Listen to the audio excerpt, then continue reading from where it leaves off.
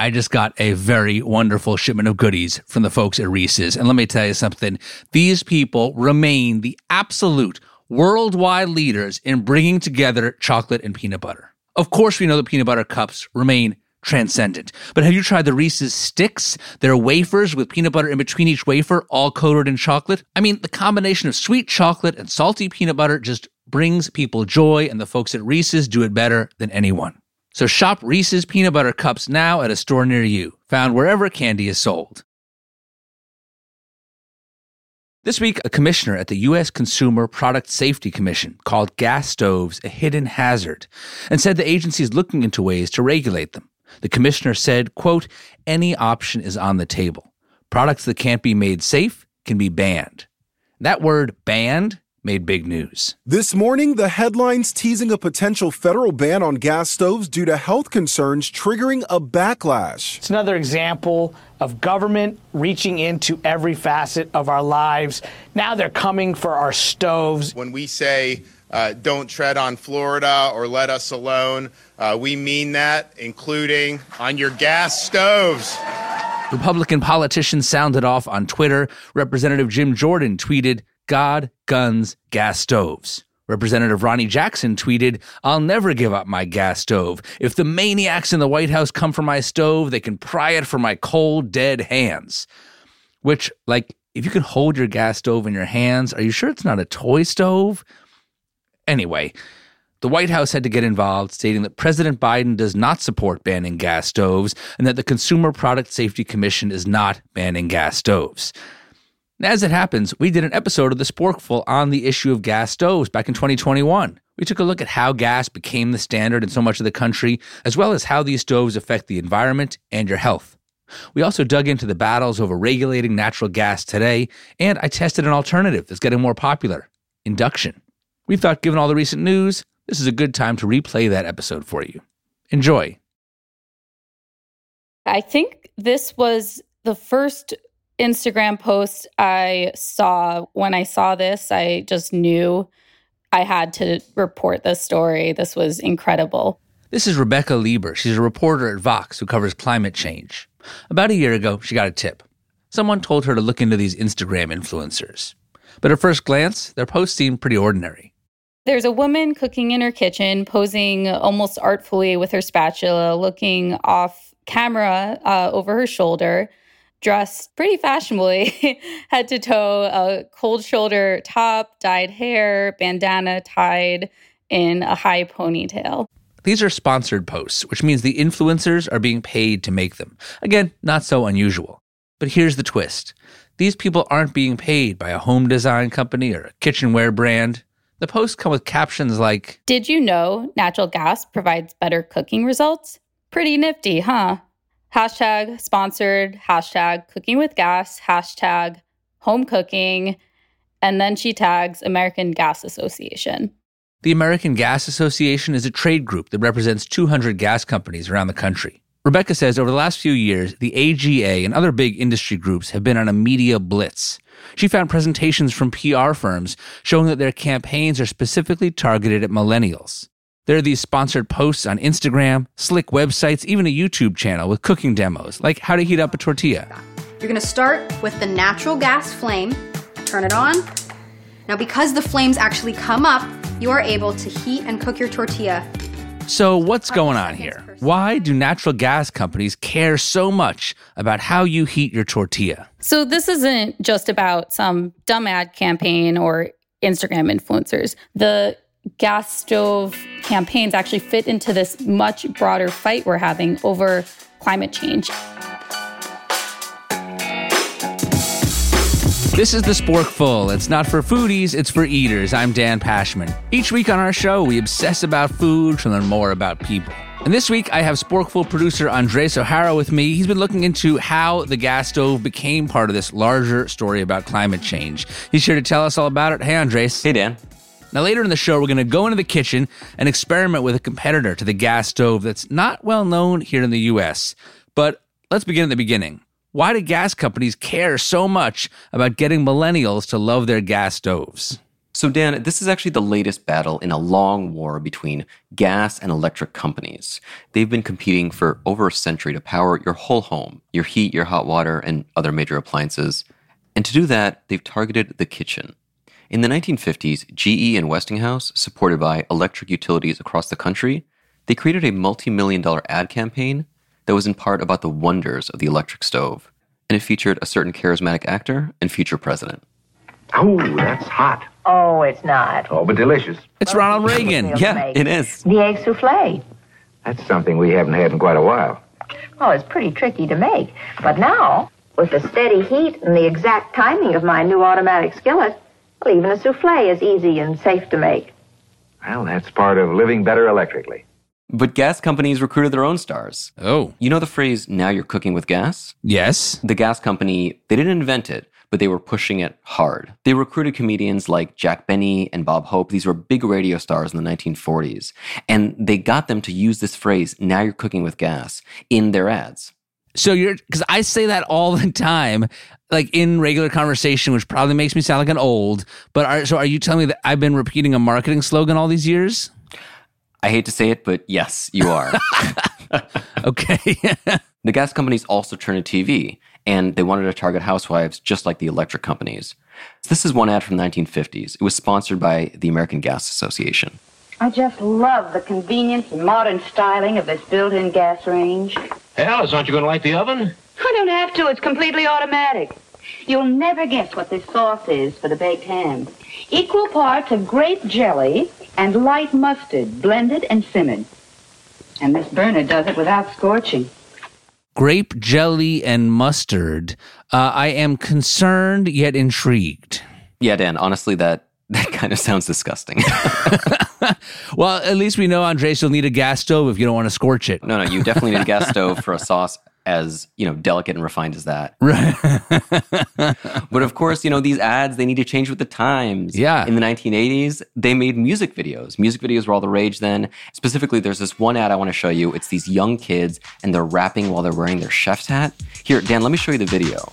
Cooking with gas. Cooking with gas. Wow. We all cook better when we're cooking with gas. Gas is so hot it's not on when it's off. It's the only way to cook. That's what I was taught. Now here's a fact you should have. I love that they're just like in this like weird white like matrix-like space, and there's just like a gas stove like floating in the middle of the room. Where, like they're they're in this other world where all the gas stove is all that matters. It's like very David Lynch. All right, Andre, so here we are today after 70 plus years of ad battles between gas and electric. Who's winning? The majority of the country actually cooks on electric burners. Really? Yeah, they do, but gas rules the cities. Okay. So in places like Los Angeles, New York, Chicago, it's over 70% gas stoves. Even though gas stoves aren't winning in terms of numbers, I feel like they've won the culture. People are obsessed with cooking the way that chefs cook. They want the best knives. They want the best pans. They want the best everything. And they want to be cooking on gas. Dan, when was the last time you saw an electric stove on Top Chef or Chopped? Yeah, I don't think I've ever seen a chef on television using an electric stove. And I have always had gas stoves. I'm partial to gas stoves. I like being able to see the flame so I know exactly how high it is and adjusting it. I just think that cooking is so much about feel. And I have adapted my ways to the gas stove. I'm comfortable with it. I have positive associations with it. I like the clicking sound when you turn it on. I like gas. Yeah, Dan, I completely agree. I grew up in Florida where everyone had an electric stove. And for me, it was one of these metal coil electric stoves. It was not responsive at all. Like at my grandmother's house. That's right. And you turn it up to 9 and it's hot. You turn it back down to 3. It's still hot. It's just not a great way to cook. And when I started cooking on gas stoves, truly I fell in love in cooking thanks to my gas stove. Wow. That's quite a bond you and the gas stove have, Andres. I actually do love my gas stove. Okay. The thing is that the gas industry, it knows that people like you and me, that we love our gas stoves. Here again is reporter Rebecca Lieber, who we heard at the start of the show. The industry is fighting for its life to ensure that homes continue to rely on gas and new homes continue to have those gas lines. And it sees the gas stove as its best option for ensuring that future. What does she mean the gas stove is the industry's best option for the future? Yeah, so the gas companies think that they're under threat. Cities throughout California, New York City, and even Washington State, they're all looking to either limit or just completely ban the use of natural gas in new buildings. And even though right now, some electricity is still pretty dirty, it comes with its own environmental issues, as we build more and more solar panels and wind turbines and things like that, the electric grid, it's going to be supplied by renewable energy and not fossil fuels. Got it. So buildings that are built electric can be converted to be better in the future, but a building that runs on gas is probably always going to have to run on gas. Right, exactly. And that's what this legislation is all about. And under these new proposals, the gas companies, they're seeing themselves cut out of the future. Unless they can convince cities and the voters in those cities to keep natural gas lines for new buildings. Got it. And that's why they're doing this campaign on Instagram? Yeah, exactly. Here's Rebecca again. The industry has identified millennials and millennial women as a really key voting demographic that's just growing. Instagram is a really smart way to reach them, especially when they can reach them through someone like an influencer that you connect with online, then you might trust their opinion. Dan, I should mention that I reached out to the American Gas Association, and they said in a statement, #cooking with gas is not part of a lobbying effort, and the American Gas Association does not lobby at the state and local level. And that's true. They're not saying vote for this candidate or vote against this proposal. They're saying fall in love with your gas stove. Because nobody cares if their heat or hot water is gas or electric. Right. One of the things I learned when I became a homeowner, Andres, is that your heat and your hot water also are gas or electric. It's not just about your stove. But the truth is, like, I didn't really care. I didn't even ask this question when we bought the house. I didn't find out until later that it's all gas. But I cared very much about having a gas stove. And so you're telling me this is what the gas companies have realized. This is why they're focusing their PR campaigns on stoves. It's because people like you and I care much more about gas stoves than gas anything else. Mm-hmm. Yeah, you got it. Got it. But wait, how about a compromise, Andres? Can't we all get along? Look, switch over all the heat and the hot water, everything but the stoves, to electric. That would drastically reduce gas use without cramping my style in the kitchen. I hear you, Dan, but there's a bigger problem than that. And it's that to get you that natural gas into your home and into your stove, it requires a network of pipes that run from inside your home, underground, throughout your community, and all across the country.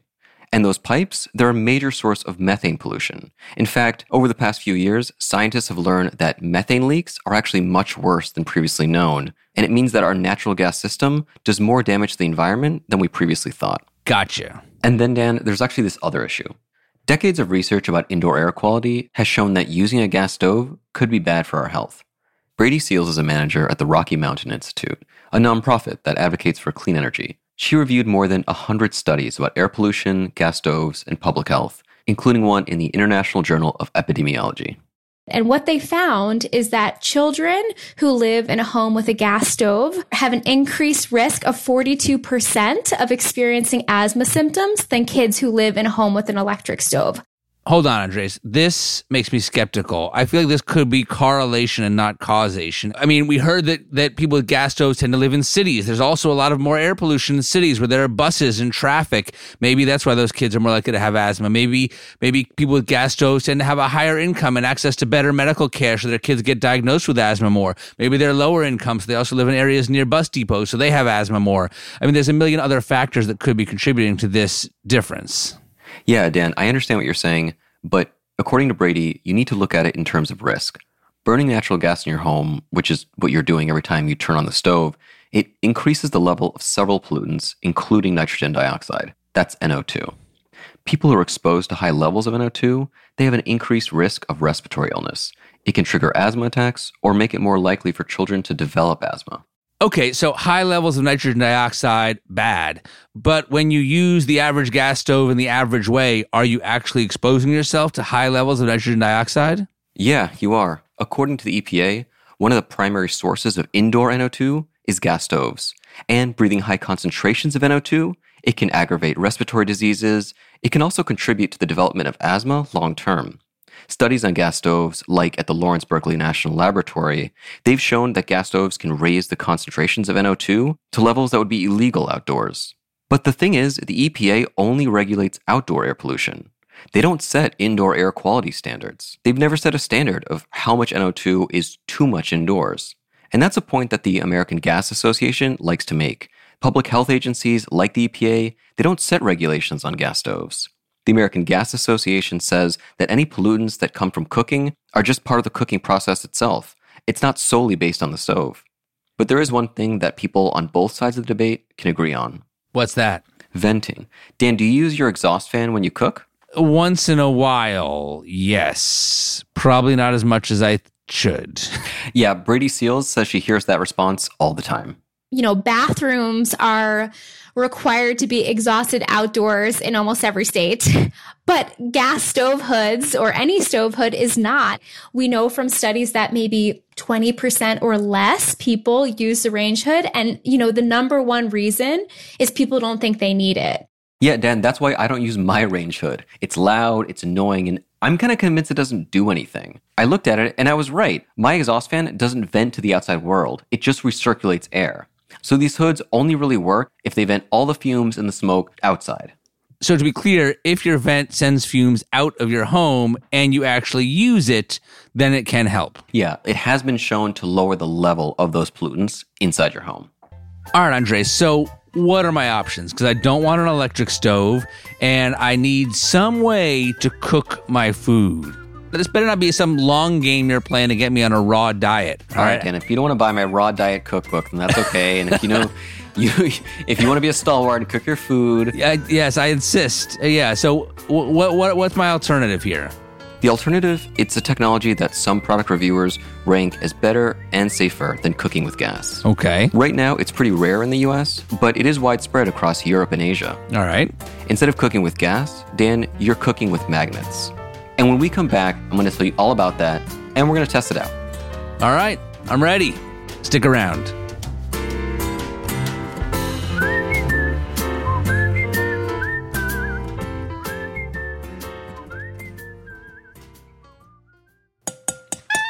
Hope you're hungry because it's time for some ads. In the Pashman household, we're already big fans of Tillamook shredded cheese. In fact, I used it in developing many recipes in my cookbook, and now I'm getting into their ice cream. Tillamook ice cream is made with more cream, so you get smooth and dreamy scoops each time. You may not realize it, but this is why a lot of the store-bought ice cream doesn't taste the same as what you get in an ice cream parlor. But with Tillamook, they don't skimp on the cream. These people know dairy, okay? Tillamook makes a great rich vanilla ice cream with real crushed vanilla bean seeds. They have an Oregon strawberry, sweet strawberry ice cream with ripe Oregon strawberry pieces. The one that I really love is the mudslide flavor. Smooth chocolate ice cream with a ribbon of rich fudge and chocolatey chips. You want to move the spoon around to get fudgy and chocolatey chips and the ice cream all in the same bite each time, and it's just so, so nice. And like I said, I just trust Tillamook when it comes to dairy. They make over 200 different dairy products, and the brand is farmer-owned and led by dairy experts. Find Tillamook ice cream near you at tillamook.com. That's TILLAMOOK.com. The weather's warming up. Have you nailed down your summer travel plans yet? I can tell you, we're working on ours and things are booking up, which is why you should be thinking about Norwegian Cruise Line. They have been raising the standards of cruising for more than 55 years. Let me tell you, when you cruise with NCL, you get award-winning specialty restaurants, immersive entertainment, and the most thrilling experiences at sea. Now look, one of the great things about cruises in general is that you can visit and explore all kinds of different destinations, all with the ease of unpacking your bag just once. But Norwegian Cruise Line, they take cruising to another level and they take food to another level. With no set dining and entertainment times and no formal dress codes, you have the flexibility to design your ideal vacation. They have an incredible variety of truly authentic and fresh dining and bar experiences complemented by exceptional service. Listen to this. There are up to 8 complimentary and 9 specialty dining options per ship and up to 23 bar and lounge options. Come see why NCL's guest-first philosophy means exceptional service and unforgettable memories. Book your next vacation at ncl.com. I enjoy a nice glass of wine, but I don't pretend to be an expert in wine. I usually just want a wine that's high quality, delicious, and not too expensive. And to me, that's Bogle Family Vineyards. And here's the thing about Bogle. This is a third-generation, family-owned winery from California that makes exceptional wines for about $10 a bottle. Bogle wines consistently earn Best Buy designations and high ratings from Wine Enthusiast. And let me tell you something. The folks at Wine Enthusiast, they drink a lot of wine. They drink a lot of fancy, expensive wine. And yet they still keep giving great ratings to Bogle.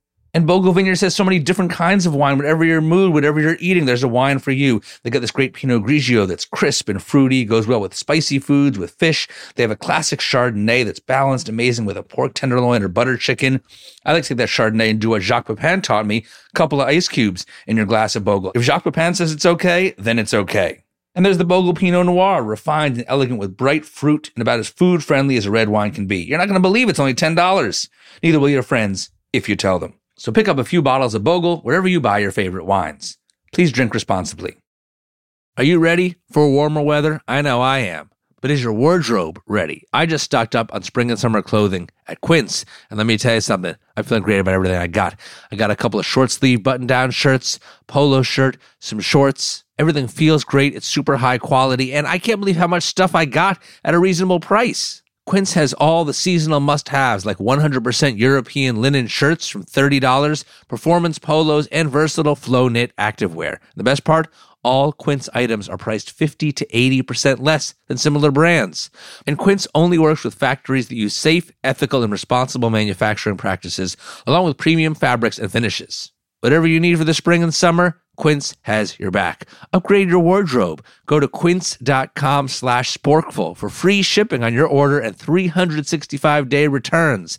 That's QUINCE.com/sporkful to get free shipping and 365-day returns. Quince.com/sporkful.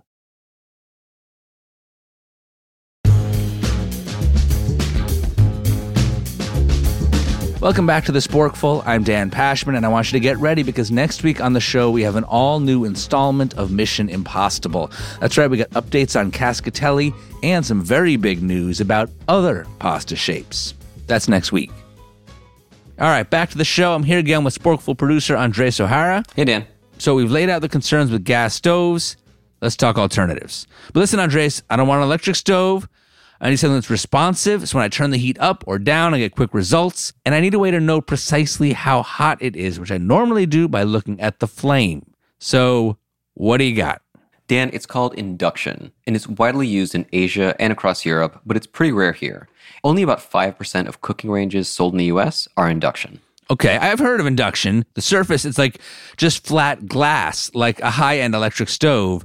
But it's not an electric stove, right? Yeah, that's exactly it. But that's part of the reason why it hasn't taken off. Too many people think it's just like electric, and they don't see a difference. But the technology, it's totally different. Okay, how does it work? So underneath this glass surface, there's this electromagnetic coil of cables. It's usually copper. And when you turn it on, there's an electric current that runs through the coils, and it creates this magnetic field right above it. So this magnetic field, it induces. Get it, Dan? It induces. That's the induction part. Got it. That's the induction part. You're getting it already. It induces this electric current on the metal part of the pot or pan, and it causes the molecules in this pot or pan to agitate. And that's actually what heats the pot or pan in contact with the coil. That's why induction cooktops will only work on pots and pans with enough iron to generate a magnetic field. So most stainless steel and cast iron will work, but aluminum and copper won't.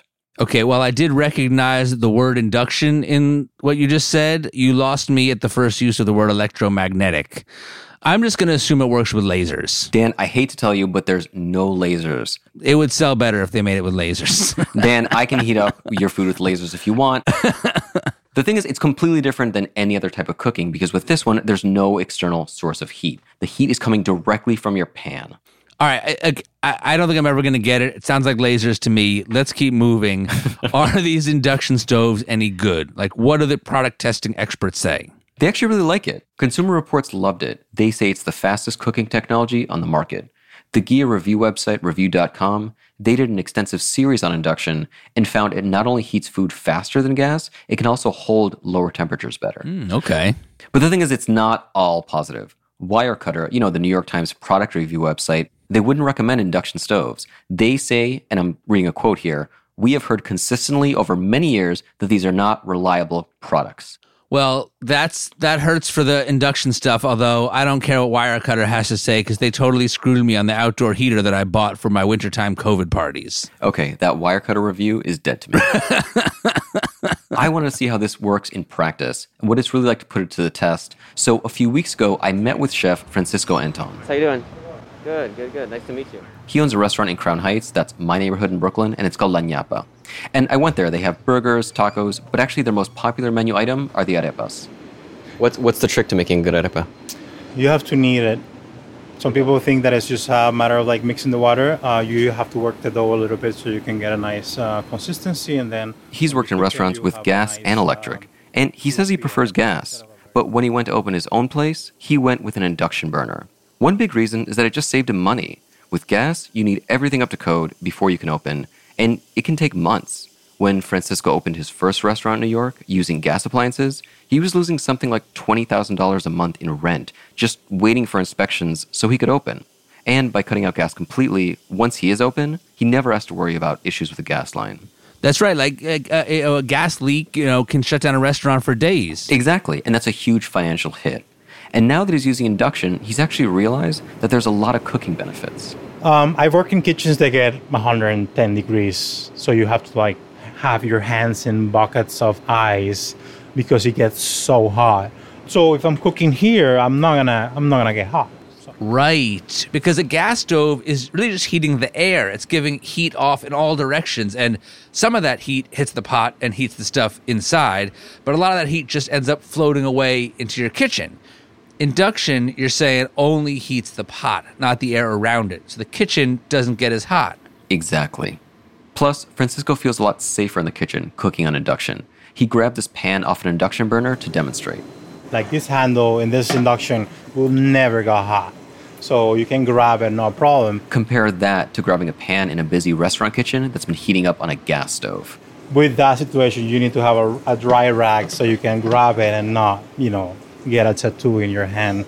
An induction stove can get a pan hotter much faster than you're used to. But the heat, it's only concentrated in the part of the pan that's in contact with the induction stovetop. So that's the bottom, not the handle. But Andres, doesn't the flame on a gas stove also serve a purpose?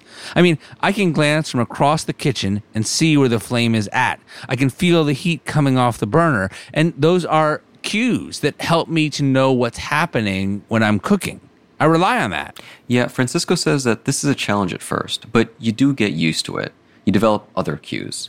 But he does need to train his cooks to be more gentle with it. After all, the surface is glass. And it's relatively delicate. So you cannot just get and throw pans in it. Here you have to place it on the stove instead of just throwing something in there.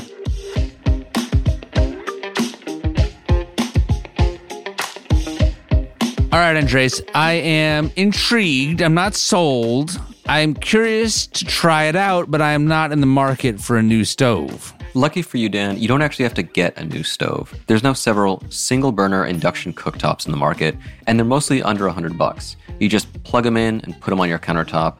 The reviews say they're not as powerful as a full induction stovetop, but they are a good gateway to induction. I reached out to Airvo. They make the induction cooktop that Cooks Illustrated recommends. And they sent us one for review. So let's give it a shot. All right, Andres, here I am. I'm in the kitchen. I've got my microphone set up. I got my pots and pans. And I've got this box you sent me. Awesome. That's great. So we're going to do, one of the best things on the internet, which is an unboxing video. So you're going to... Except without pictures. That's right. All right. So Dan, tell me... Unboxing. Yeah, tell me what you got there. I have a Max Burton digital induction cooktop. Tell me what you think. There's a red light that says on, off, power. There's a button that just says boil, which I'm very skeptical of.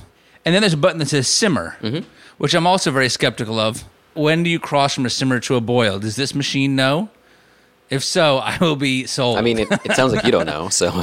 No, I don't. I've spent a lot of hours pacing my kitchen, worrying frantically about whether the thing on the stove is simmering or boiling. Well, this could solve all your problems. Or not, but that's what we're going to find out. Okay, all right, let's do it. So the first thing we're going to do is we're going to test out those buttons that you're so skeptical of, which is the boil and simmer buttons on the induction pan. We're going to boil 2 cups of water, and then we're going to bring them down to a simmer. All right, let me fill these up.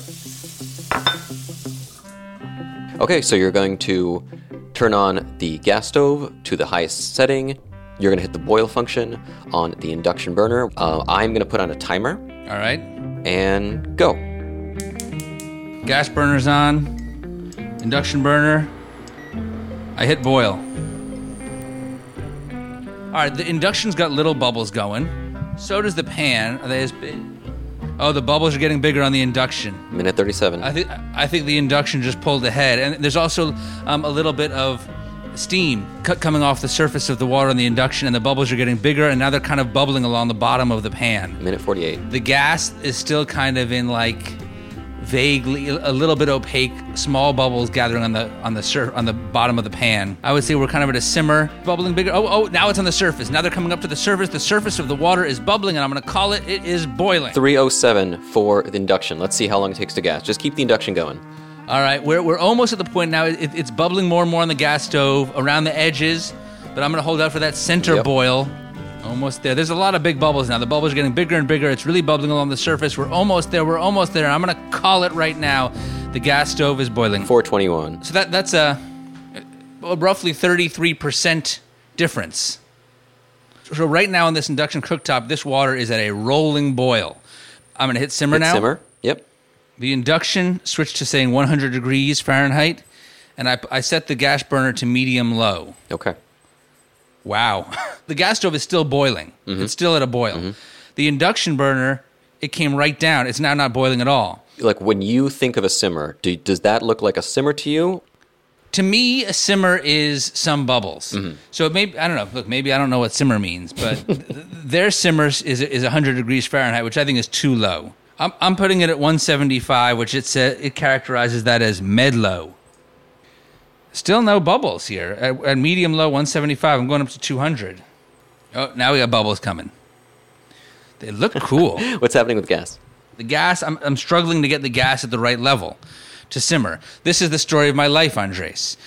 Always like the flame's a little too high, it's a little too low. I can't decide. Is it simmering? Is it boiling? Mm-hmm. I would call it a tie. It's very hard to get either one of them to simmer without boiling. They're equally maddening. But maybe I'm the problem. I should say I just took the pan off the induction burner and I'm holding my hand above it, and it is warm. I wouldn't like smush my hand into it, but it's definitely much less hot than the gas burner. All right, Dan, so we tried the boil test. That's what everyone who cooks on induction says you got to do. You got to see how fast water boils on induction. But now I just want you to try cooking on it like you'd cook on anything else. So let's try by frying an egg. Okay. All right. Preheating the pans. I'm going to go 200 on the induction. I don't know if that's right.